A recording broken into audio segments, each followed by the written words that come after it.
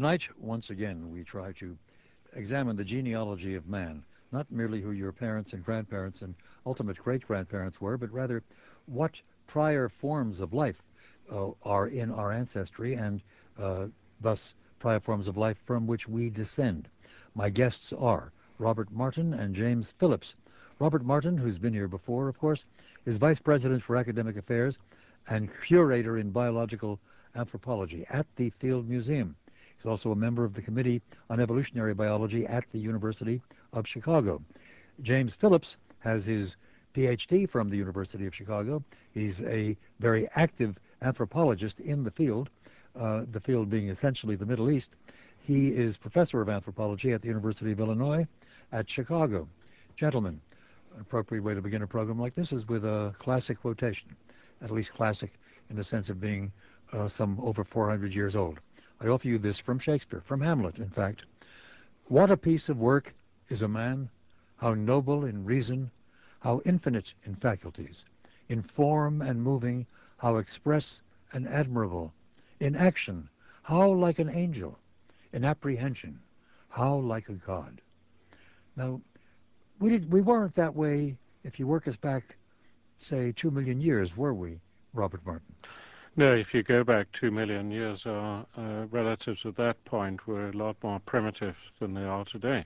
And if you go back to where we split from the chimpanzees, which are our closest relatives, then there would have been very little difference at all between our first relatives on that lineage and the early chimpanzees at that time. When we speak of ourselves, when we say we, we're talking about a particular species. It's commonly called Homo sapiens sapiens. Why, Jim Phillips, why the double sapiens? Why the double sapiens? Oh my goodness. I don't know the Lamarckian reason for it, but Bob Martin would be able to tell you that. The thing is, if you use a double name like that, it's because it's a subspecies. And so the species is Homo sapiens. And when that name Homo sapiens sapiens was used, it was because it was thought we were a subspecies. And the other subspecies was Homo sapiens neanderthalensis. But one of the things that is now very clear is that Neanderthals were very, very different from us. And so you can actually drop the second sapiens and talk about Homo sapiens and Homo neanderthalensis. We don't need the subspecies anymore. Well, we're very interested in Neanderthals, and I know from earlier discussions with yet other people in your field that there is an hypothesis around that the Neanderthals did not completely disappear, that they merged into the same stock, and there are some people who kind of look Neanderthalish because they are. But you reject that. The thing is that you get variability in any species, and so, of course, if you look at modern humans, there's quite a bit of variability. But we now know enough about Neanderthals to know that there's very little overlap between our range of variability and the range of variability of Neanderthals. We've come a long way because 50, 100 years ago, when we had very few fossils, it was thought that Neanderthals were directly ancestral to us because we didn't have anything else. But the more fossils we found, the clearer it has become that the Neanderthals were sidelined and that we're a separate lineage. So we're not a further evolution out of the Neanderthal stock. They evolved from some common ancestor. We evolved from that same common ancestor, but in another direction. Absolutely. Yeah. Who was that common ancestor? Who was that common ancestor? Well, there are a number of different hypotheses about it. I would say, Bob may not agree with me, I would say that somewhere around 200,000 years ago, or a little earlier, between 3 and 200,000 years ago, there was an individual whom many biological anthropologists might call archaic Homo sapiens, they call it. And they are found in Europe and North Africa and East Africa and in the Near East and in the non-glaciated parts of the old world, and therefore they may have been the common ancestor. Culturally, they certainly are, I might tell you, as opposed to biologically, to the lineage which in one area goes into the glaciated parts of the old world, and therefore we have Neanderthal, and in the non-glaciated parts we have people who evolve into us, Homo sapiens sapiens. Is this lineage correct, working backwards from us to earlier hominid forms of man? I've got this from something I pulled off the internet, but knowledge changes so rapidly that this may be outdated. This guy says Homo sapiens sapiens was predated by Homo sapiens neanderthalensis, so already we've disagreed with that. Mm-hmm. Oh, absolutely. Yeah. One of the breakthroughs, Jim probably knows more about this than I do, but one of the breakthroughs was in the Middle East finding in different sites, but you can find early Homo sapiens up to 100,000 years Hmm. ago, and you can find Neanderthals 100,000 years ago. So we know that at that time, both species lived separately. They're never found together, so at any one site you find either one or the other. But working back on from this little genealogy I've got here, uh, predating both Neanderthalensis and Homo sapiens is Homo sapiens archaic, of which you've just spoken, and then Homo erectus, Homo habilis, Australopithecus robustus, Australopithecus africanus, Australopithecus afarensis, Australopithecus anamensis, and Ardipithecus ramidus. Those fossils existed. That's true, but that doesn't mean that there's a straight line from So any one to us. this Right, lineage right. is not necessarily correct. Oh, Correct. that can't possibly No. be a single lineage because Robustus, for example, was Yeah. definitely a sideline that died out. And uh, at one stage, it was thought that Australopithecus africanus led into the robust forms, Australopithecus robustus and Boisé. But then a skull was found, which was on the robust lineage, which occurred at the same time as Africanus. So we now know that those two lineages existed side by side.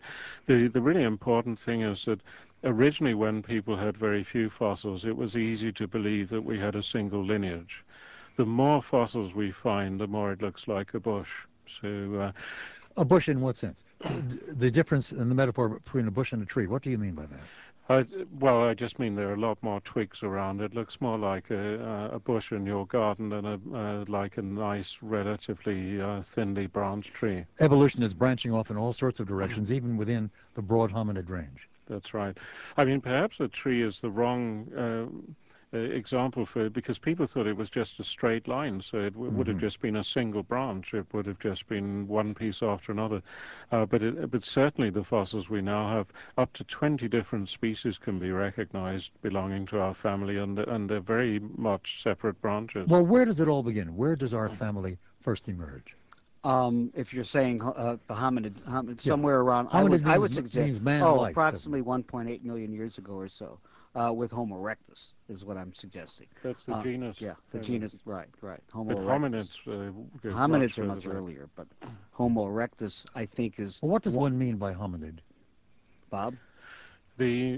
Anything that's on our side of the tree compared to chimpanzees, the great apes we call Hmm. pongids, and anything that's related to us we call a hominid. So when you get the first split between great apes and us, which is probably about 7 or 8 million years ago, That far that's back. when hominids start.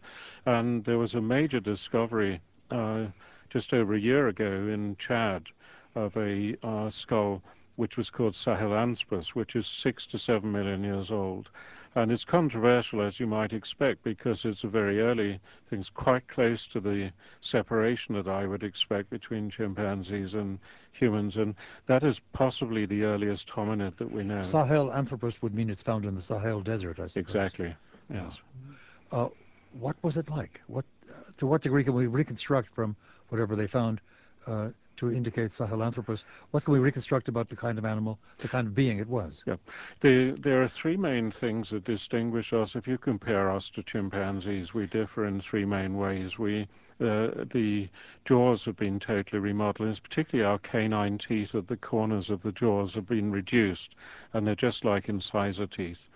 We walk upright on two legs, unlike any of the great apes, and we also have a much larger brain. Now, these things change at different rates throughout the lineage, but what we'd be looking for with something like Sahelanthropus is did it have small canine teeth? Was there any evidence on the skull that it walked upright? And what was the brain size like? Now, we know the brain size really was not out of the ape range, but the canines were small. So the beginning of jaw remodeling is there, but the key thing is that because we walk upright, our skull is balanced on the spine, Mm-hmm. And there's a hole at the back of the skull where the spinal cord emerges, which is called the foramen magnum. And when you walk upright, the foramen magnum gets shifted underneath the skull. And because the skull is balanced on the spinal cord, you don't need very much neck musculature to hold the head in place. And in Sahelanthropus 6 to 7 million years ago, you can see this foramen magnum, the hole for the spinal cord, has been moved forward somewhat, and the musculature for the neck has been reduced. So there's a clear indication there that this was adapted for some degree of upright walking. Now, I'm not going to raise the silly specter of creationism, but still, people who know that evolution makes sense don't necessarily understand just how the process works. One might very well ask, well, if there's a branching off from some common ancestor between the apes and chimpanzees on the one hand and the forms that became man on the other hand, uh, does that happen overnight? No, that can't possibly be the case. Uh, how does it happen?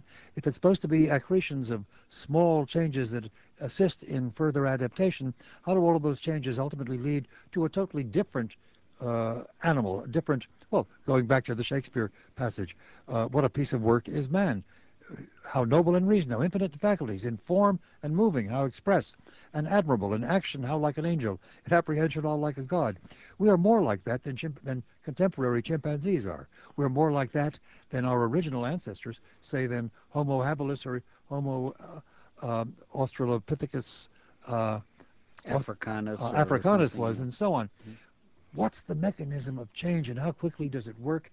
How quickly does it move? Why don't things stay put in nature rather than ultimately producing Homo sapiens sapiens? With that in mind, we'll pause for a few minutes and we'll turn to your answers right after these words. The challenge I was just putting to Robert Martin of the Field Museum and James Phillips of the University of Illinois at Chicago is simply explain how evolution works and at what pace so as to, over a mere 6 or 7, or is it 8 million years, to produce, uh, having branched off from the common ancestors which generated hominids and the apes, to have produced Homo sapiens in a mere 8 million years.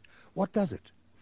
Well, the first thing to emphasize is that different lineages can evolve at different rates. Mm-hmm. And if you go back 8 to Fruit 10... flies move much more quickly, don't they? Sorry? Fruit flies, Drosophila melanogaster? Well, that's right. Fruit flies probably evolve a lot more slowly than primates generally. But if you go back 10 million years, there's essentially a three-way split between a gorilla, a chimpanzee, and a human. Now, gorillas and chimpanzees are very similar to one another, despite the fact that they diverged about the same time as when we split off. And yet we are very, very different from both gorillas and chimpanzees. So there must have been something special about our lineage. And so if you look at the evolutionary tree in general, you see that some lineages evolve rapidly and others evolve more slowly. And the key is environmental change. And presumably gorillas and chimpanzees remained in the forest, and that's why their rate of change has been relatively So slow. chimpanzees and gorillas have been chimpanzees and gorillas across many, many more generations than we have been Homo sapiens. Yeah, they haven't remained exactly the same. They've just evolved more Yeah. slowly, so they're much more similar to the common ancestor, whereas our evolution has been very Well, rapid. how did our environments and the change in our environments produce change in our structure? There's always a relationship between the environment and of whatever animal or plant that's Sure. involved it's a contextual thing. And it's quite clear that in our lineage, that is, or our lineages that eventually evolved into us, there were major changes going on, but the changes occurred only in different parts of the old world and new world, not at the same rate and not in the same places. And since our ancestors are found in East and Southern Africa, our original ancestors, we have to look at that area first. And that area where they evolved was more tropical, subtropical. Sure. They're more closer to the equator, and therefore their adaptation was to a kind of an open savanna forested area. And they were tethered, of course, to specific kinds of resources, that is, at the edge of the forest, one, and two, they had to be close to water. They did not have the wherewithal to be able to go far away from water. Eventually, after 2.5 million or so years ago, when we could look at hominids who we think may be directly ancestral to us, there were other kinds of adaptations, specifically the development of culture, what we would call culture, beginning with the appearance of stone implements You being mean we manufactured, become, or our prior forms become tool makers as much as 2 million years ago? at least 2.5 million years ago, as a matter of Hmm. fact, yes. That's when we find the first evidence in Olduvai Gorge and in a couple other places of stone objects. Very crude, very simple, but usable, but never for the accruement or the getting of food, but for the processing of food, breaking nuts, breaking bone. Maybe there might be some with Homo habilis of skinning. There's some evidence of flakes being used for skinning, but generally speaking, they pick up a rock, they hit it with another rock, they may knock off two or three things, and then they use the second rock for smashing, getting at the marrow, etc. And these were not hunters and gatherers; these were scavengers. These, what species is that we're talking Homo about? habilis. That's Homo habilis. Would one, since they were in Central Africa, would one then assume that they had the degree of melanin which produces darker skin? Yes. So one might very well say that if you divide the human species into color-coded races, which I know is not the best way to divide them, but still, that's the way we do it socially Mm. far too often. Would it then be the case that, um, in essence, original Homo sapiens was Negroid? I wouldn't use the term negroid. What term would you use? A high Yeah, melanin content. Therefore, they were dark. they Yes, were blacker. they Yeah. were dark. Yes. So when do we begin to develop the kind of skin coloration that goes with being Caucasian, and how? Well, one thing we shouldn't forget is that once humans got out of Africa, because we're talking about an original member of Homo in Africa with a dark skin, and then at some point, probably around 2 million years ago, early Homos started to move outside of Africa. Once that happens, then the species, if it's a single species, has a huge geographical distribution. And as we find today, you will find that skin color reflects the ultraviolet incidence. If you live in an area with high ultraviolet levels, you have a lot of melanin to protect the skin. And if you live in an area with low ultraviolet, then you have pale skin because you have to be able to produce enough vitamin D in the skin, so you can't use all that melanin. Let's with regard to that one particular change in melanin distribution in the surface skin and thus in visible skin color.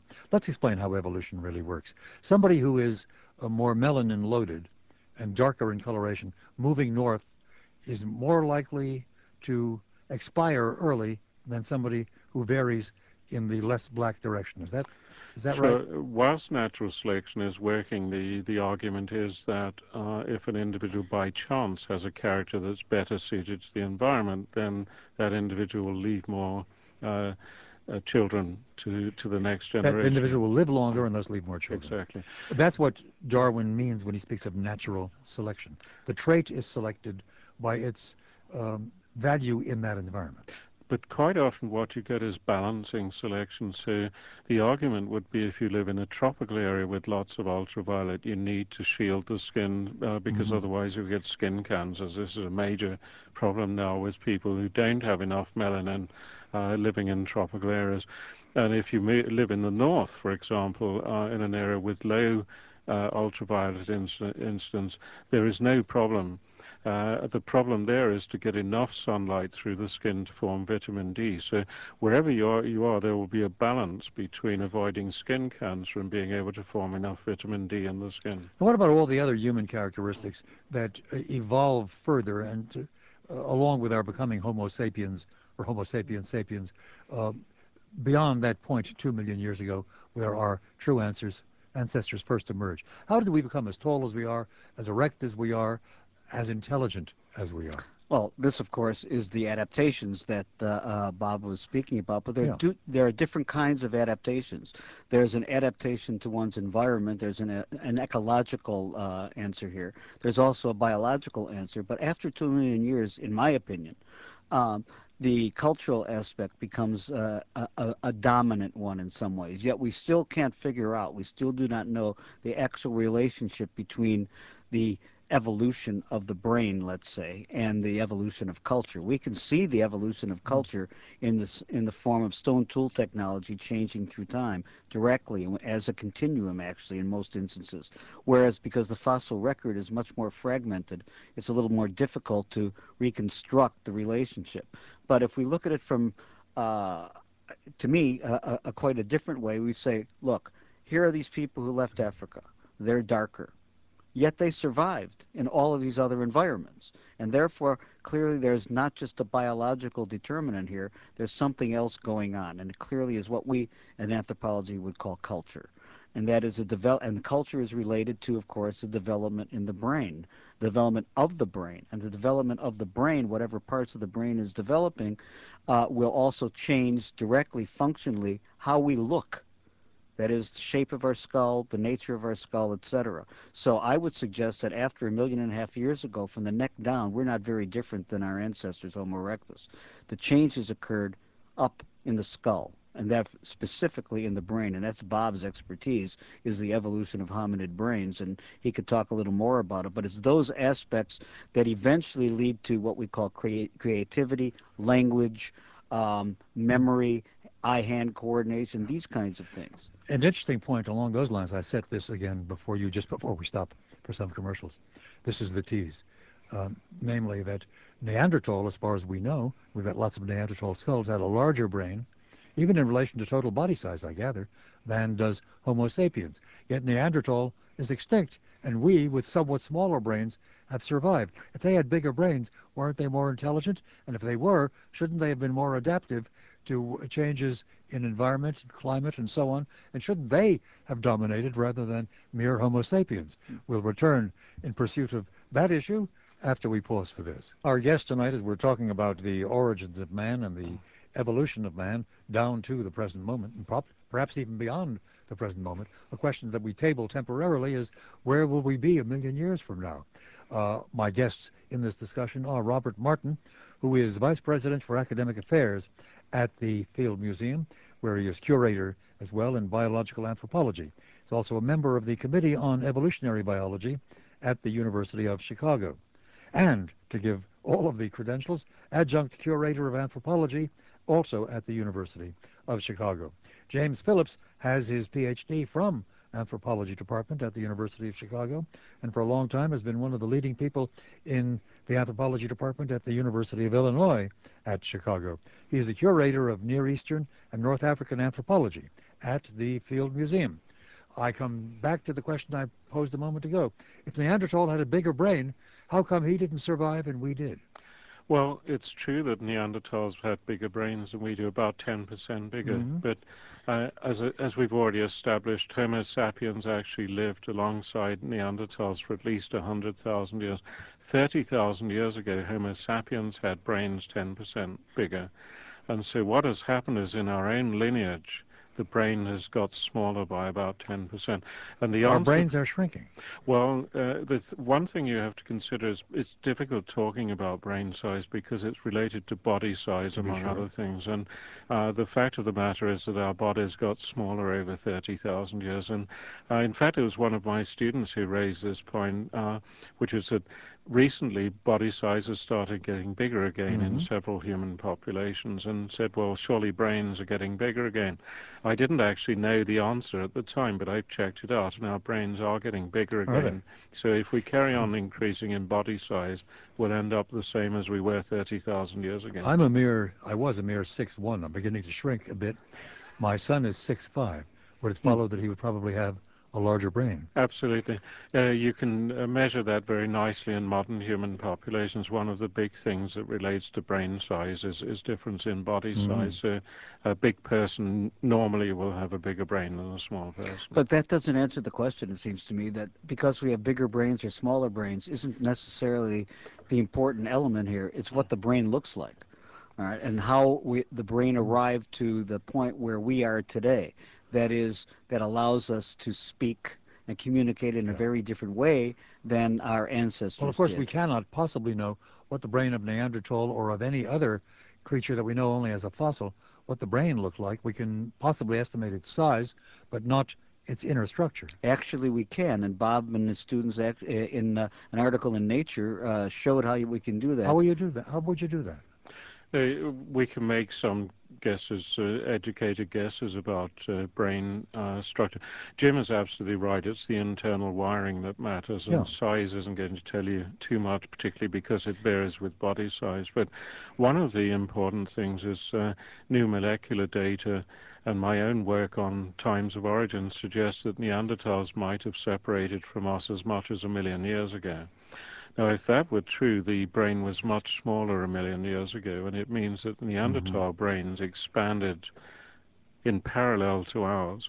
And so there's quite a good chance that they developed different mechanisms in their brains to us. Clearly, one major key to culture and its development and its elaboration is language.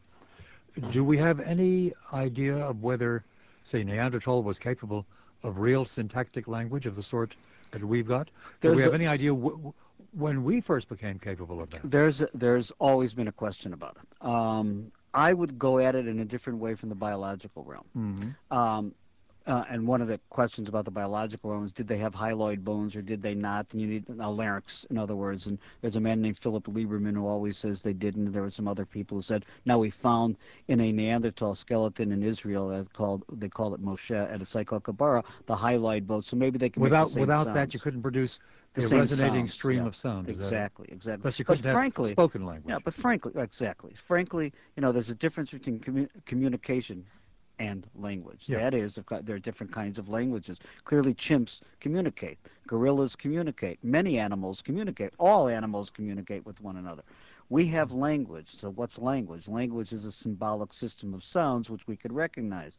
The question is, you asked, when that might have happened. I would argue that language evolved sometime around 200,000 years ago with the advent of what we might call Homo sapiens. And I say this from a cultural, it has nothing to do with biology here. If you look at at the rate of change in Homo erectus, who I believe is directly ancestral to us and appeared on this earth somewhere around 1.5 to 1.8 million years ago, if you look at the archaeological signature of Homo erectus across the globe, whether it's in Asia, whether it's in Africa, whether it's in Europe, you will see the change is very, very slow. Very, very slow. That is, the archaeological complex is called Acheulean. Early Acheulean, middle Acheulean, late Acheulean, whether it's in Asia, whether it's in Africa, it looks the same, relatively the same. That means, to me, that people are learning and passing on information about this by repetition, by imitation. Fathers, children, You mean there's a way of life, there's a technology that goes with it, there are probably kinship systems and so on, all of which are communicated across generations. correct. There has to be. The lore is moved. Stone tool tradition is moved very slowly. Around 200,000 years ago, you get a very, very different signature in the A great cultural leap record. forward, A as it were. great leap forward, yet it's found, by the way, and this is where Bob and I don't have an argument about this, Hmm. but it's a very intriguing thing. We find this cultural divide with Neanderthal. That is, with Homo neanderthalensis, they developed a system of changing how they produce objects, the kinds of things they do with the objects, which is radically, radically different than what we find in Homo erectus. Yet it's within the Homo erectus time period when these changes begin. So what I'm saying is that there clearly is a, a an evolution, shall we say, which we can follow archaeologically in stone tool technology from one level to the next, whereas the fossil record being broken, right, we have to extrapolate and figure out who is doing it and why. Yet we do have archaeological signature and biological signature together in many different places, which we call Middle Paleolithic period, whether it's in Africa, whether it's in Europe. Now, is that at the same time uh, that Homo sapiens is beginning to really get out of Africa and spread around the world? That was much earlier. When do those migrations begin? It began approximately 1.5 to 1.8 million years ago. The earliest hominid we know of that's well dated out of Africa is at a place called Dmanisi in the Republic of Georgia.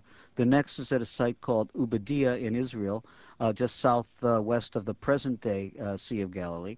And actually, if you think about it, the site of Ubadia is a very intriguing site because it replicates Olduvai Gorge, bed 2 at Olduvai Gorge. That Hmm. is, when we find the earliest Homo erectus there, you look at the archaeology associated with it, the context, the climate, the environment, etc., and it's replicated in Israel in this place. So the first human movement out of Africa is in the direction of what we now call the Near East and the Through Middle the East Levantine and the corridor, and Caucasus. then eventually to the southeast, to Asia first.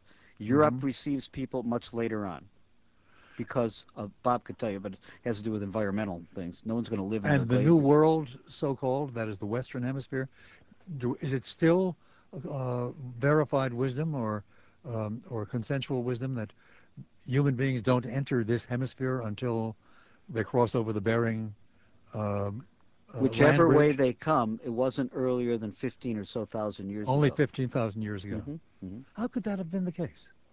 Why didn't humankind spread into this part of the world as well? Well, Since it had a few million years to do so. the only route at that time would have been over the Bering Strait, so Yeah. presumably, Or by sea. well, Implying boats, yes. it could have, but the overland route would have been over the Yeah. Bering Straits, and uh, you would need pretty sophisticated survival skills to be able to do that. But I would like to say something about putting earliest dates on things. If your record is very good, this is a safe thing to do. And so the way we date the first origins of the first arrival of people in the New World is from the first archaeological evidence. Now, if you have a pretty complete record, that's a reasonable thing to do. If you have big gaps in the fossil record, then these things could have been a lot earlier. Uh, Now, the age of people moving into the New World has been pushed back recently by findings in Siberia above the Arctic Circle, which doubled the known age of stone tools in that area, close to the migration routes. Uh, these dates can only ever get earlier. They're not going to get it. We know that things happened by, say, 10 or 20,000 years ago, but they can only get earlier when we find new evidence. The question is, when do you reach the point where you're happy that you've actually got the final date?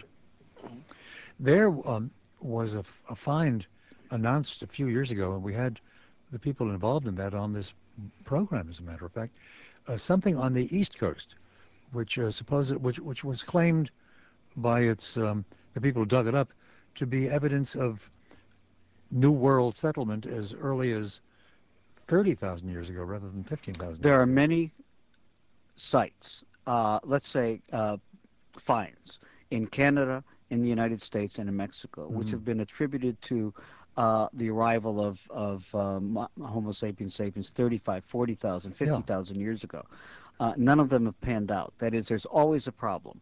All right, you have a radiocarbon date here, and then you have the archaeology 50 meters away, and then the geologists try to reconstruct the relationship between the two, and there's always something wrong. All right, so therefore, the firmest dates we have, which is actually quite intriguing, they are not in North America. They are in South America, which is really interesting. At Monteverde in Chile, there are some sites, equivocal sites in Chile also and in Venezuela that may be 15 or so thousand years ago. I would accept those dates, by the way. Now, in North America, the dates that I would accept most often are the dates around 11,003, 11,005, what we call Clovis. So therefore, right now, at this present moment, the earliest dated sites that are acceptable to most archaeologists and most scholars are in South America and way south in South America, not in North America. So when you suggested about boats and walking across the Bering Land Bridge, remember, people arrived in Australia a minimum of 40,000 years ago. All the evidence suggests they arrived in Australia, and they did not walk on water. They had to cross what we call the Torres Straits, which was always water. Where New Guinea was connected to mainland Southeast Asia, but New Guinea So was they never connected so to they had a water Australia. culture. They had boats as far back as that. If boats might not be the proper term, you could float Something on a that would log, float. but Yeah. they came by water to Australia at Yeah. least 40,000 years ago. Why do they look so different from much of the rest of mankind? The Australian Aboriginals. they didn't look very different than the people in New Guinea at that time, where they're called Australoids or Australasians, and Hmm. Bob could speak about that more. Well, again, as I said, the modern human population is very widespread, and if you had any animal species that widespread, you would find regional differences. And the question is, how significant are these? And my own feeling is that the differences we see are relatively trivial, like skin color or skull shape and so forth. There's nothing really significant in those differences, and exactly the same pattern that I would see in any widespread animal. Although we're the most widespread mammal that I know, we've really spread almost over the entire globe now, and and the thing that I would really emphasize is that you can only really get differences, uh, deep differences, if you get separation. And all of the genetic evidence suggests that we've always been a single interbreeding population, and so there has always been gene flow, even Mm. with the most isolated populations. Now, when we come to genes and gene flow, when we come to analysis of genetic composition through DNA, you run into a very interesting and kind of startling fact, and that is that we and the chimpanzees share essentially the same DNA. At the most, there's only a 2% difference in ours and theirs, yet we are clearly very, very different creatures. How does one account for that? I know, in fact, Bob Martin, that you've worked on that and you've written on that. Well, certainly it's a point that's interested me greatly. In fact, the 2% difference is precisely what you would expect for two mammal species that separated 8 million years ago. Uh, Ian Tattersall wrote in one of his books that we should, to put this in perspective, that there's a 40% similarity between me and a banana. So all living things share a vast amount of DNA. And so it's only to be expected that things that diverged only recently Hmm. should be very, very similar genetically. So, and that 2% is really quite significant. And now that we have the human genome sequence and they're beginning to sequence the chimpanzee genome, we're beginning to find that that 2% global figure doesn't tell us too much about what's happening locally, and we're beginning to find quite striking differences between us and chimpanzees in local clusters of genes. I've always been fascinated by, and this is in my area, that is psychology rather than anthropology or paleoanthropology, by the attempts to use chimpanzees or gorillas and give them uh, human language. Not in spoken form, though that's been attempted also, but rather using American Sign Language or equivalent sign languages from elsewhere in the world. And that literature, and you know of all of those Like experiments. Washoe, right? Yeah. Washoe was one of the great Hmm. attempts in Nevada, wasn't it? Hmm. I think at Reno, at the University of Nevada in Reno. There were so many other such attempts. The famous chimp at Columbia that they named Nim Chimpsky was supposedly trained linguistically. Another one at the University of Washington. I met one of the first linguistic chimps uh, whom they attempted to train in spoken language. This was what was its name? Keith and Kathy Hayes trained this chimp. Uh, Washer, no, no, not Washoe. wasn't it? No, it goes earlier. I don't know the name of it. Yeah, it was a female chimp from Orange Park, Florida, and they tried. Vicky, Vicky, that's right, sorry. Vicky, Right. exactly. And they tried to give it a vocabulary, a spoken vocabulary, and Vicky could say the word cup, or at least it sounded like cup, if you wanted to believe it was cup, and mama, which was a bark, uh, but she had a comprehension vocabulary, they demonstrated, of 400 or 500 words. Just as recently we've had newspaper stories about a dog, is that dog in Germany, who shows a comprehension vocabulary of 300 words or something of the sort.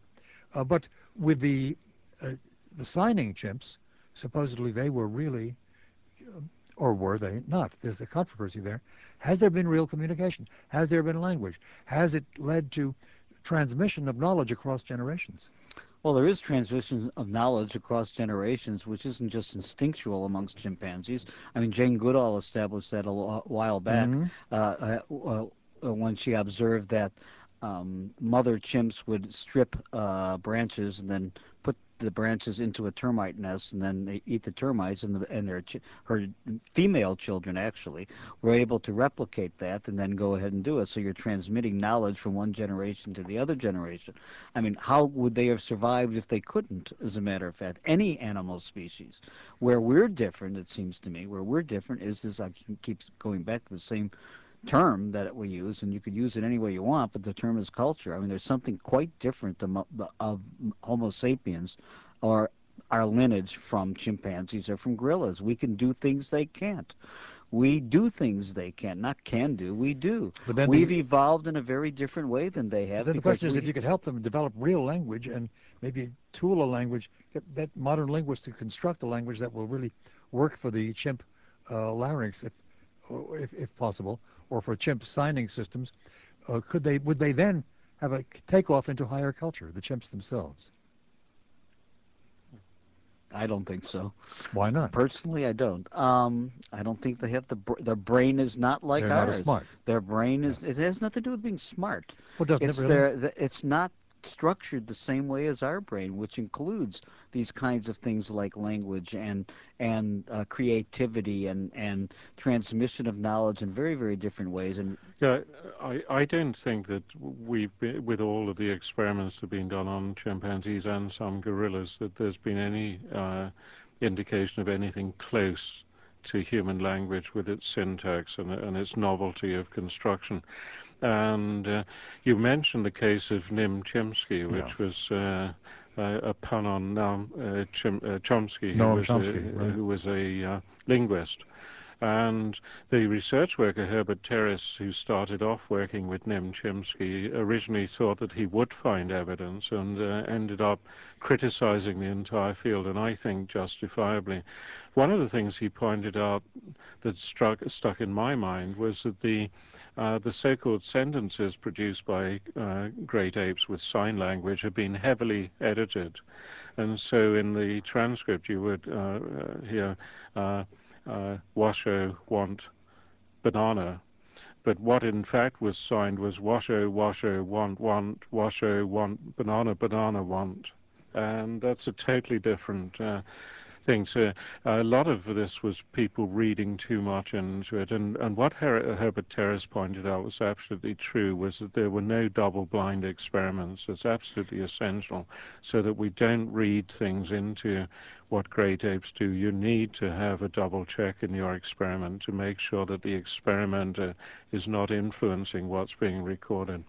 But I'd like to comment on the question of biological uh, apparatus for language. One unique feature of humans is that in the first 2 years of life our larynx descends, and this creates the voice box that allows us to have spoken language. And this is why Vicky was unable to produce many Hmm. sounds similar to us. She simply didn't have the apparatus, and that is unique to humans.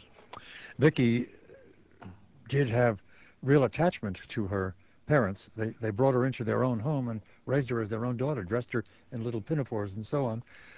And then a little bit later on, when Vicky was 3 or 4, maybe 5 or 6, the Hayeses divorced, and Vicky died within a few months.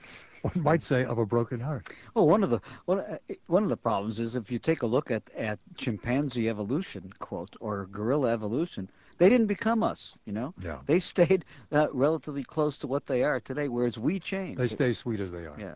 We pause. We're late for some commercials. We'll take care of those and then directly back to Robert Martin and James Phillips. And a perspective I'd like to pursue, if only briefly, before we go to the phones, is what can we expect with regard to the human species on into the distant future? If you project 1 million years forward, will there be a new form? Or does it require 5 million years, or will it never happen? We return directly after these words. And I hereby announce that in 10 minutes or so, we will be going to the telephones. And thus, the phone lines are now open and available to you if you want to join to pose a question. The number, of course, 591-7200. 591-7200. And if you're listening on the internet at some greater distance and would rather reach us via email, the email address extension 720 as one word at tribune, tribune.com. So, extension 720 at tribune.com or 591-7200. Get your calls in right now, and we'll be with you as I have already promised within 10 minutes. The great question is whether I will keep that promise. I think I will. But I put to you just a moment ago the next obvious question online. If mankind emerges down a lineage that we've been reviewing, and if his original ancestor, original in that it's the beginning of the hominid line that leads to us, dates to some 8 million years ago, project forward another million. Let's see, who was the last close relative of ours? Neanderthal was a parallel branch. Who was the last direct lineal descendant, or rather, um, uh, lineal source of us? How far back?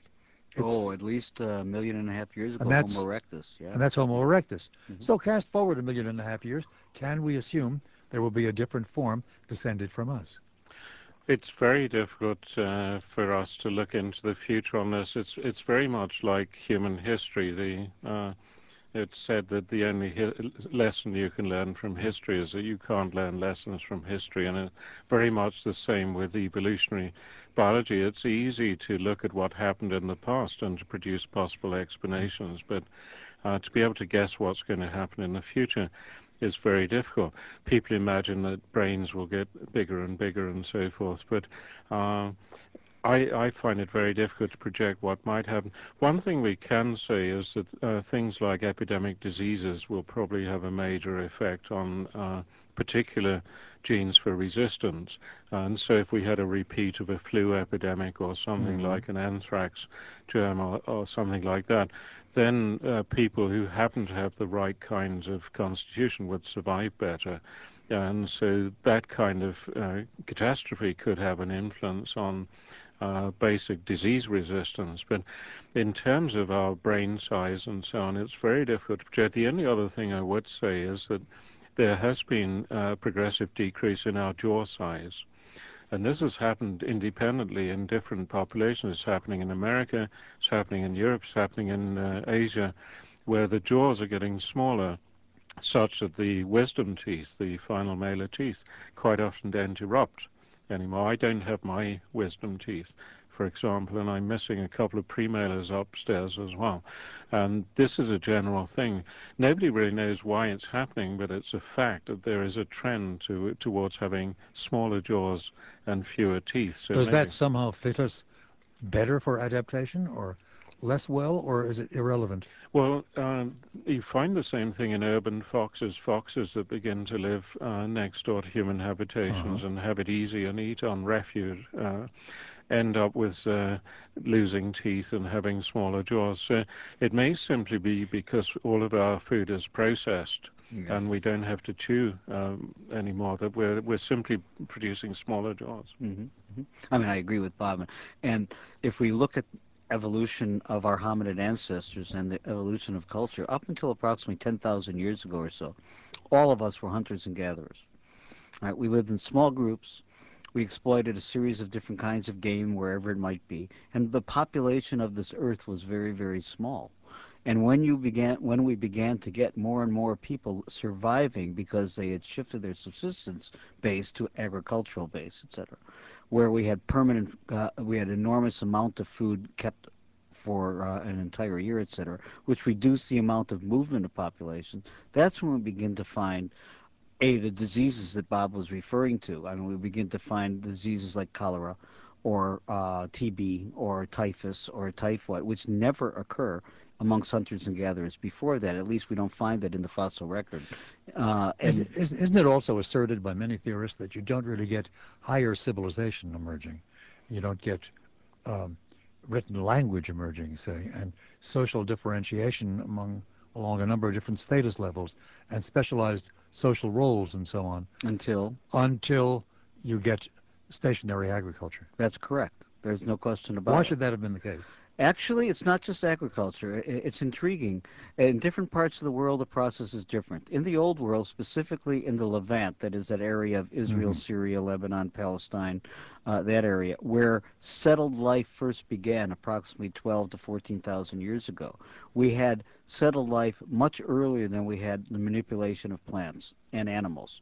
Whereas in Mexico, let's say, or in China, or in other places where the same process occurred, or in Africa, where the same process occurred, it occurred in a different way. You had the manipulation of the plants first, and when those plants reached a certain stage where they could be harvested in either in a different way, or they got larger, then we begin to get settled life. And all of this, generally speaking, is based on a specific resource, that is cereal grains. And cereal grains are natural to the Levant. That's where wheat and barley comes from, the original habitat. It's also where lentils and vetch and chickpeas, garbanzo means hummus, in other words. It's where almonds and olives and cattle and sheep and pig and goats all coexisted, and it's in that place that we get this first settled life and then the manipulation of these plants and animals. It was a very relatively quick process there, and it's there, of course, in the Near East, whether it's Egypt, Mesopotamia, Israel, Palestine, that area, where civilization, quote, whatever that term means, village life, um, social differentiation, social hierarchy, non-egalitarianism, warfare, rapine, misery, and of course wonderful cities and like Ur and Jerusalem and Jericho, And New all York, developed, and New and New York. York and Paris, which are in a direct line of descent Yes, from those yeah, places. yeah. We are going to pause right now for another quick round of commercials and then on to the phones. I see one or two lines are available. For a while they were all taken, but now a few are available again. If you're trying to reach us, try once again. 591-7200, the number. And if you'd rather reach us by email, particularly our internet listeners off in distant parts of the world who are listening tonight, or rather listening perhaps this afternoon, if you're listening in Australia or Japan or thereabouts, you reach us at extension 720 at tribune.com. Extension 720 at tribune.com. We will be on to your calls and emails, your queries, and for that matter, your assertions after we pause for this. And we will go directly to the telephones. 591-7200 is the number. Some lines available if you want to join us to pose a question or offer a thought. Do so instantly. And you are on the air. Good evening. Yes, I want to thank you, gentlemen, for a very enjoyable drive from Champaign up to Madison this evening. And anyway, I was referring back to one of your earlier comments, which was that the great apes ceased to evolve because environmental conditions were such that there was no need to, basically. Well, I'm wondering if, given technological advance in recent years, or past centuries, if we're so protected now by our technology that there's not much reason for humankind to continue to evolve in the future. Yeah, I think there's a lot in that argument. Many people would say that natural selection in humans has almost stopped because we have so much control over our environment. And it's really environment, and particularly environmental change, that has driven evolution of plants and animals. And so by controlling our environment and removing risks of various kinds, we're actually removing factors that might have selected in a particular direction. This may not matter too much unless we lose vital things and the environment changes and we're no longer able to respond. Thank you very much. We thank you, sir. But what if the cataclysmic changes in climate that are sometimes predicted, as in one recent film that is getting a lot of attention, which also is discredited by expert observers or expert commentators. But what if gross change in climate occurs? But gross changing climate occurred many times during the last 2.5 million years during the Yes, but would it have evolutionary consequences? It did have occur again? evolutionary consequences because the people there were only several ways that they could adapt to it. Either they could move, get out of the way, or they could adapt to it. Some groups adapted, other groups died off, and other groups moved, and that's how we got the movement. That's how we, in my opinion, how we got the movement of populations across many places in the old world. Remember, the amount of glaciation in the northern latitudes shifted many times over the last 2 million years. Tell you a quick and I think moderately amusing story. Years ago, a fellow came on this program. He did a book titled The Cooling, in which he predicted that a new ice age was coming, and the really dramatic finding that he pressed upon was that in 15,000 years, Chicago will be covered by 2 miles of ice. And I thought that a little bit startling. My brother is a really quite well-known and quite accomplished climatologist who's written on all sorts of things of that sort. And I called him the next day at his university and gave him that prediction. He said, the guy's got it all wrong. I said, well, that's a relief. He said, it's more likely 5,000 years instead of 15,000, that this city will be under 2 miles of ice. New ice age. As it once was before. As it was, it will be again. What will the consequences be for a big ice age descending, glaciers descending across most of North America? Would that have, it will obviously change the way we live and where we live. Will it also change the human stock? Well, the question is whether our technology can cope with it. If it can't, then we'll get a repeat of what happened before. There is a theory of pulse evolution in Africa, for example, that every time you had one of these major periods of cooling, that it led to change. And you can see this in the hoofed mammals in Africa, in the carnivores, and probably in hominids as well. So certainly, again, it's this question of major environmental change bringing about evolutionary change, and we can see that. And so if we did have a major period of climatic cooling and it was too much for us to cope with technologically, then we would see all kinds of changes probably. And not only that, the basic difference between what was happening during the Pleistocene, the last era of the Ice Age, etc., is that the population of the Earth was much smaller than it is today, and therefore we have so many more billions of people compared to millions of people. Being able to cope with this radical climate change, a cooling or warming, whatever it might be, would it seems to me have major repercussions on our population. It will thin out the tribe. Correct. It'll thin out the tribe. But whether it's by warfare or whether it's by disease or something else, but yes. Yes. We go back to the phones. 591-7200. Good evening. Good evening, gentlemen. I was wondering if human beings today possess or do not possess any parts, human organs, that prehistoric man possessed or did not possess. I read somewhere where an appendix was used to digest grass. That's why we really don't need it anymore. And being a follically impaired 60-year-old male myself, losing my hair, I can't picture prehistoric man with a bald head sitting in a cave. I thought the hair was more for protection. Are we losing this more? Do we need the appendix, the fingernails, and stuff like that? Yeah, there's a bit of a confusion about the appendix. If you look at the human gut or the gut of any primate, there's a blind sac called the cecum. And the cecum is what is used to digest plant material. There are bacteria that live in there and can break down plant material. So the cecum is bigger in herbivorous mammals than it is in carnivorous mammals. But a strange feature of great apes and humans is that they have a little worm-like appendage called the appendix, which is at the end of the cecum. And so that's not directly connected with digestion of grass or any other plant matter. And it's said to be vestigial, but there is some medical evidence that if you have it removed, it actually isn't a good idea. It does play a part in the immune system, apparently, so you can live without it. I had my appendix taken out about 30 years ago, and I'm doing reasonably well.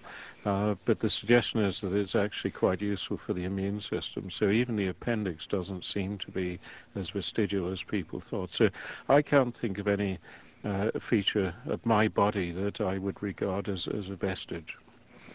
But his real question has to do with whether we're going to retain our hair or not. Isn't that correct? And I happen to be follically challenged myself, so I would like to know myself if this is going to change through time, Bob. Well, I can't see what functional utility a thick head of hair has today in civilized urban life. I don't think it does at all. Other than it attracts or attracts other the opposite species, the opposite gender. Excuse me. Works both Right? ways. A Yeah, guy who it shaves does. his head completely and polishes it is often considered quite attractive by Sure. Look at females as Michael well. Jordan. Absolutely. Yeah. But I would come back to this question of variability. If you take any population, you're going to find natural variability. If you look at male orangutans, for example, the amount of head hair varies tremendously between individual males, and the Hmm. same is true of chimpanzees. Incidentally, so I don't think it's necessarily true that cavemen 200,000 years ago necessarily all had a nice head of hair. It's quite possible that there were bald cavemen just as there are bald men today. And when we do have pictures of human beings that is drawn on cave walls, etc., some have hair and some do not. You mean we've got bald cavemen I drawn? wouldn't say that they're stick figures. It's very difficult Yeah. to tell. But if you look at the women that are portrayed in these Uh-huh. Venuses, etc., in the mid Wonderful. 25,000, 30,000 years ago, you find that hair is very important. That is, many of these figurines, female Uh-huh. figurines carved in Europe, etc., have coifs, shall we say? I mean, very well done ones too. We go back to the phones, 591 7200, and you are next on the air. Good evening. Hi, good evening, gentlemen. Yes, With sir. with the history of evolution being created and cataloged every day, and us being in the age of communication, we won't have to worry about scribes interpreting what we're determining these days. But in 400 or 500 years from now, we'll be able to look back and say whether or not evolution is true or not by the continuation of the evolutionary theory. Is it possible that the subject of technology preventing evolution from continuing is just a way to support the potential that evolution doesn't continue? Well, I don't quite understand the question. I think I understand. Let me get back to it. If it seems to me that technology doesn't impede per se evolution. It can't. It means that we today, using a technological system which is very advanced and being able to cope with the environment in very different ways, has an effect on evolution. But evolution is always occurring. It hasn't stopped. But it's possible technology will prevent it from growing at the rate of Well, speed. you're thinking about human beings, but we see a good deal of continued evolutionary change in other species, do we not? Right. Oh, absolutely. And one thing that should perhaps be emphasized is that evolution by natural selection is not a theory. It has to happen. Darwin's idea was that if you had a population that is growing geometrically, at some stage resources will limit that population, and once you have competition, then individuals that happen to be better suited to the environment of the time will leave more offspring than those that genetically are not so well suited. And that's automatic. You can run it on the computer. It's just bound to happen with any plant and animal species if the environment changes. The only effect technology can have, as Jim was saying, is that we can remove some of the environmental pressures. So the environment may change, but with our technology, we can mask that environmental change, and so that it won't have any evolutionary effect. But if whenever we get the conditions that Darwin saw for natural selection, evolution is going to happen in any organism, including us. Our thanks to the caller, and next online, good evening. Hello. I Yes, have sir. another digestive sort of related question. I wonder if there's an evolutionary component to the fact that humans have to cook their food to avoid becoming ill, and other animals don't seem to have that problem. That's fascinating. I don't know whether any animals, they don't have cooking procedures. Maybe they like to throw something into fire, but I think that's not the case either. All other animals eat food without any kind of preparation, don't they? Correct. I mean, they may have some kind of preparation, but cooking is not one of them. Yeah. We do the cooking, but cooking, that is the idea of putting food into fire, whether it's meat or some other, is relatively late in our in the scheme of the evolution of our hominid ancestors. There are some people that claim that we had fire, deliberate fire, at 1 million years ago. I don't accept that.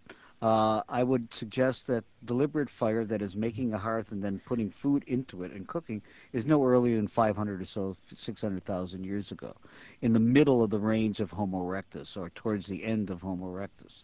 And therefore, our ancestors prior to that, all right, may have eaten food that had been frozen, by the way, if they were living in areas, right, or may have eaten food that had been processed by other animals, even, or smashed, or uh, um, uh, eaten, or I should say regurgitated even by other animals. In other words, most of our ancestors were scavengers up until a certain time, and they ate raw food. So cooking is a late phenomenon, and therefore clearly our ancestors, who are directly ancestral to us, were able to process raw food. Well, thank you. We thank you, sir. Interesting call. 591-7200. There are now at last some lines available. If you've been trying to reach us, do make another try. Let me read you one quick email. When were the first burial rites observed, expressing the belief in an afterworld? Also, what allowed for this type of belief in the development of the human brain? I think Jim should answer the question on burials. The earliest burials that we know of, deliberate burials, are with Neanderthal, it so happens, somewhere around 150 or so thousand years ago. In Europe and in the Near East, we have specific evidence of pits being dug and internments being placed in there, the burial being placed, some occasionally with grave goods, whether it was a piece of special flint, or whether it was an antler, or whether it was a rack of antler, or in one instance we have some evidence of ochre, that is ferric oxide, being strewn across the individual. So Neanderthal is the first evidence, during Neanderthal, the first evidence of burials. There are people, by the way, many of my colleagues, who don't agree with that. That is, they would suggest that none of the Neanderthals were buried, but the archaeologists who excavate them would say that they were.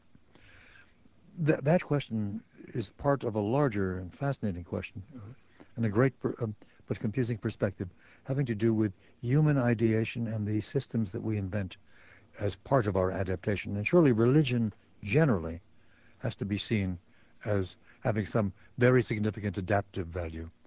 But when and how it emerges is a great question that's never been resolved, just as we don't know how language first emerged. We've had many theorists who account for religion one way or the other. I have taught a course in the psychology of religion for some years, and if you go to theorizing about the origins, you've got Freud's view, which is quite different from, say, what's certainly different from Durkheim's view, and you get lots of other reconstructions of the origin of religion. We just don't know where it came from, but surely it's been there.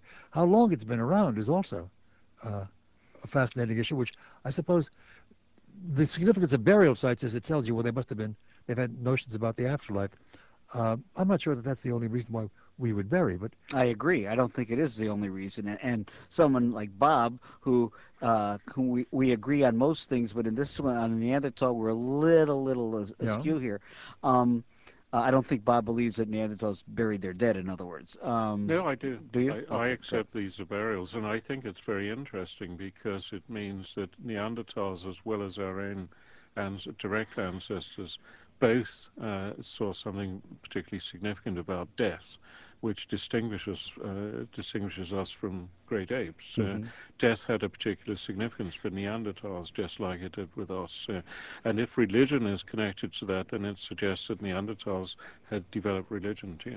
And I don't know, I mean, the definition of religion, it could be varied and quite different. The first direct evidence we might have of, quote, religion is in what we call the Upper Paleolithic period in France, where we have on cave walls in southern France. These are the caves of Lascaux. Now, even earlier now, Yeah. at Chauvet and at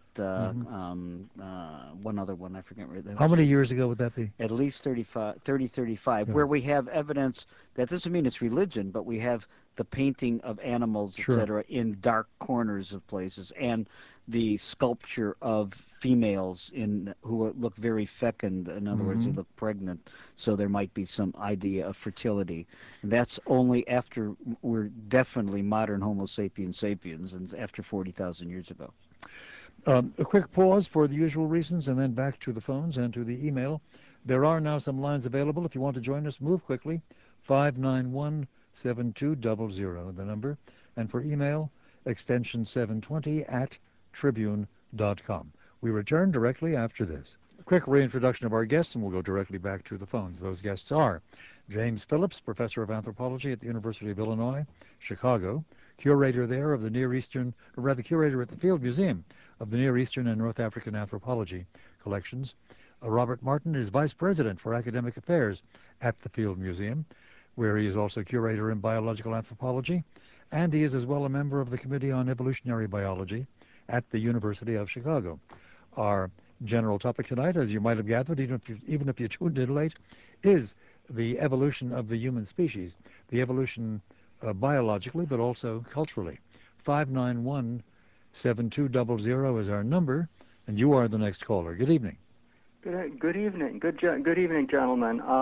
When I consider the biological evolution of human beings, I think of recombinant DNA research in microbiology, the genetic modification of fruits and vegetables, the mapping of the human genome, these very recent developments in science, and I have to consider the possibility that human beings might be on the threshold of directing their own biological evolution. Could one or both of the guests please make a comment on that possibility? Surely. The first thing is to make a distinction between genetic modification of the individual for some treatment of a genetic deficiency, for example, and genetic modification of the germline of the cells that produce the eggs and the sperm. That, in principle, is forbidden, and so nobody should be trying that, because once you modify the germline, then it will be carried forward from generation to generation. The trouble is, the way people are, it's quite possible that this will be tried, and it's very difficult to prevent it. It shouldn't happen, but it might. As long as we just treat individuals and change their genes, but don't affect their offspring, then this shouldn't be a major problem. I'm personally very, very skeptical about these developments. People use the term genetic engineering. I call it genetic meddling, because engineering implies you have a plan of the machine that you're modifying, and we don't. We have the sequence of the human genome, but we have no real idea how it works as a functioning whole. Most of the human genome is what we call junk DNA, but of unknown function in many cases. We have a long way to go before we understand how the human genome works, and for me to meddle around with that, and particularly if it's going to be transmitted from generation to generation, is totally irresponsible. We thank you, sir, and I'm quite interested in your response to that question. It's rather, it has a strong force of concern behind it. Absolutely, yes. I'm also worried about crops, because there is a big danger that things can be transmitted from crop to crop. We've seen some evidence of this. And the problem is that reasonable countries are controlling this quite tightly, but other countries have no control. So regardless of what we might do in the United States or in Europe, in other areas of the world, crops are going to be released, and not under controlled conditions. And there's much concern in Europe, I know, about the import of GE foods from this country. Well, that's right. I mean, some of this is the Frankenstein effect. People are worried about manipulating things. People shouldn't go overboard about this. We've been modifying plants and animals for generations by domestication. It's slightly different if you actually intervene in the genome and put things in that were never there before. And we need to be careful about that. I just think we should have all of the controls and be very, very careful, and we need to monitor very closely what's happening. And there is a serious danger of something happening that we release and then we can no longer control. You just think of biological interventions we've made. Every single one of them has gone wrong when we've introduced organisms to control biological populations. You might have a snail that is causing a problem, and you introduce a parasitic snail on that, and then it has side effects that you didn't expect. Every time we've introduced biological controls, they've had unexpected side effects. It's going to be exactly the same with this. We need to be very, very careful. Does what you've just been saying have any bearing at all on the what is now a very conflicted area of scientific work, indeed surrounded by restrictions in law and by policy confusions, namely stem cell research?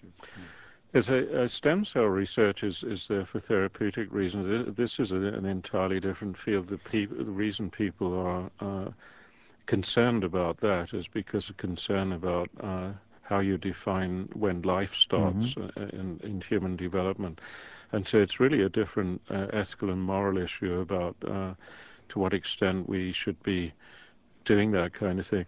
And it's shades of grey, because if we actually started breeding embryos in order to produce stem cells, that would be very questionable. But if we make use of stem cells that would be available anyway, I don't see a problem with that. So, but again, it has to be very carefully controlled. We need ethical commissions that look at this and say at what point we're going beyond the pale. And it's interesting, pardon me, it's interesting recently, of course, since the U.S. government today has restricted the stem cell research, et cetera, since the death of President Reagan, and the idea that his wife, Nancy Reagan, and her family are very interested in stem cell research, specifically because it might have an effect eventually on Alzheimer's, which is what President Reagan had. I mean, times may change, but our government has a system of checks and balances, and at the moment, we're not allowed to do the research that many scientists believe that we should. Controlled research, as Bob had suggested. We're hoping to do a program again fairly soon with an old friend, Leon Kass, of the University of Chicago, who is now, and has for the last 2 years, been the chairman of the president's appointed Commission on Bioethics, which is seized of that very problem. We go back to the phones, 591-7200. You are on the air. Good evening. Hello, Milton guests. Yes, sir. The question I have is regarding nanotechnology. I've seen some Discovery Channel type pieces about tiny little motors that are just a few molecules across, and computer chips that are made entirely of organic matter, although they're a little slower than the silicon ones. They do exist, which raises the question that maybe mankind won't create an evolutionary chain that will be passed along genetically, but it'll be passed along in a manipulative way according to the sort of legend of the cyborg of science fiction lore. Yes, there are many who built good science fiction stories out of that, and a few have even written serious treatises in which they suggest that the next step in human evolution won't be through protoplasmic change, but through will be a silicon evolution, so to speak. Well, the scary part is the technology is coming, and just like with your grains that are genetically altered, it's sort of like a mountain that once the mountain's there, somebody will climb it. That's human nature, I guess, for good or bad. Yeah, I think what you're saying is correct, but I think that if there is some kind of replication that's possible, for example, if we were to build nano devices with DNA built into them, so that they could actually evolve in a biological sense, or if there were some silicon products that had similar properties to DNA and could replicate themselves, then that could get out of hand. As long as these nano devices are purely mechanical and have to be replaced, I don't see a major problem. But once they become self-replicating, that could be very dangerous. It didn't stop the Borg from the recent Star Trek theory. I mean, they just when the children were born, they just implanted the nanotechnology. It was just what they did. That's true. How's that working out? The Borg? The Borg are right now in major trouble. We have to look at Enterprise for next year. We thank you, sir. Yes. Glad to have heard from you. And we pause for our last round of commercials. Some room available on the board for additional telephone calls. 591-7200. For anything you'd like to ask, or for that matter, explain to us, about the nature of human, about the evolutionary path that led to Homo sapiens sapiens, and about the cultural evolution which has brought us to this present high point, or is it, of human civilization. We return directly to Robert Martin and James Phillips after this, and directly back to the phones for your calls to James Phillips of the Department of Anthropology at the University of Illinois, Chicago, and Robert Martin, Vice President for Academic Affairs and a distinguished biological scientist or biological anthropologist, one might say, at the Field Museum. 591-7200. You are on the air. Good evening. Good evening. Yes, sir. Yes, I wanted your panelists to comment on the role of sexual selection in the evolution of our species. I've heard evolutionary psychologists claim that sexual selection, choice on the part of females, is what has driven our brains to become bigger and bigger and more complex, and sort of driven us into the cultural realm. How would sexual selection have an influence upon the brain? Right. The term was actually introduced by Charles Darwin, I think. The idea that rather than the environment selecting, it could be that the preferences of one sex, say the females, could exert an evolutionary effect on the other sex, the male. And the caller is talking about an idea that the increase in brain size could have been favored by women favoring intelligent men, but that doesn't explain why women's brains got bigger. And I find a lot of these so-called explanations really off the wall, to be quite honest. I mean, it's very difficult to test them. And they take a well-established idea like sexual selection, where we have very good examples. The peacock, for example, if you look at the peacock's magnificent tail, research has been done to show that it really is female preference that drives signals like that. That idea is then lifted and applied to human beings with virtually no control over the idea. A lot of the people who do that sort of thing call themselves evolutionary psychologists, as you know. Or sociobiologists. Yes. Yeah. And if you think about it from a cultural point of view, which is what we're really talking about, when we're dealing with exchange of mates, that is, hunters and gatherers tend to be what we call exogamous, that is, each band doesn't marry with or mate within that band, but exchanges their genes with another band. And generally speaking, throughout all of prehistory, women are a commodity. They're not making the choices amongst hunters and gatherers, generally speaking. They may subliminally be making some of the choices, but in effect, they are economic commodities, and they're exchanged between groups for a variety of economic reasons. One, of course, is bearing children. The other is collecting or hunting, whatever the case may be, providing a service to the community by bringing in food. And women tend to be women the gatherer, they're generally called. I think that's a misnomer. Women the hunter and gatherer would be a better way of phrasing it, are able to bring in a lot more, much of the basic food source that hunters and gatherers ate, which is not meat, you must know. I mean, mostly the primary biomass that is plants. I hope that the members of Now, if listening to you, understand that you're simply doing this descriptively rather than reflecting your own sense of the way life ought to be organized. It is definitely descriptively, and certainly is not the way I would envision life today, no.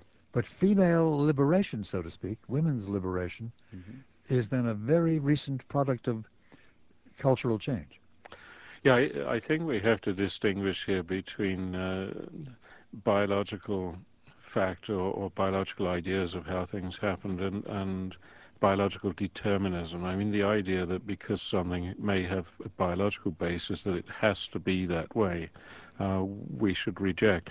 And Jim is right. I mean, in the past it's quite possible that that's the way things operated, but to say that because they operated that way, that's the way things should be, that's where the problem arises, and that's why we needed the feminist movement to stop that kind of thing. To decommodify women. Yes, indeed. Exactly. 591-7200 is where you reach us. You have done so. Good evening. You're on the air. Good evening, Milt. Yes, sir. I'm wondering whether your guests feel that God is a necessary part of evolution. Could evolution, in other words, have happened without God? Obviously, you think it could not have. Am I right? Yes. Well, explain your own thought just a bit before we ask our guest to react.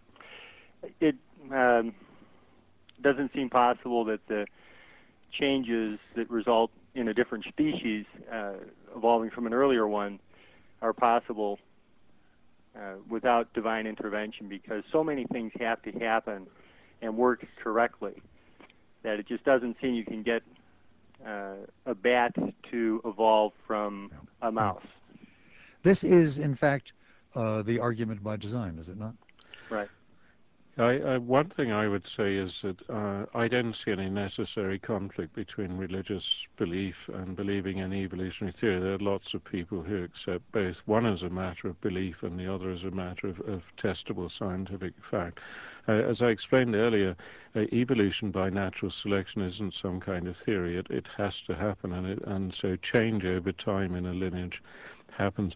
The question about developing new species is an important one, because it probably takes a long period of time, and we're talking about millions of years, and one of the problems everybody has is thinking in terms of such long periods of time. And I personally believe that you can get new species by selection of existing material. So to answer your first question, I don't think I don't have to invoke God to explain how evolution occurs, but I would say, on the other hand, I cannot rule out the existence of God on the basis of evolutionary theory. All I can say is that I have a perfectly good explanation for how things could evolve physically. But the other thing that should be mentioned is that there are really three different aspects to evolution. One is, how does life emerge? And that's a major problem. Once life exists, then natural evolution by natural selection, to me, is inevitable. But then we have this question of how new species form, and because it takes such a long period of time, you don't observe it. I'm never going to be around long enough to see anything developing into a new species. That takes a long... If I may give a quick example of what I mean, the evolution of a lung, for example. It would seem to me that unless a lung works perfectly, or at least well enough to allow whoever possesses it to breathe, it's useless and therefore will disappear in that organism that possesses it. So you have to go from something that doesn't really exist at all to something that works well enough to breathe in an enormously complex organism in one generation. I just don't see how that's possible.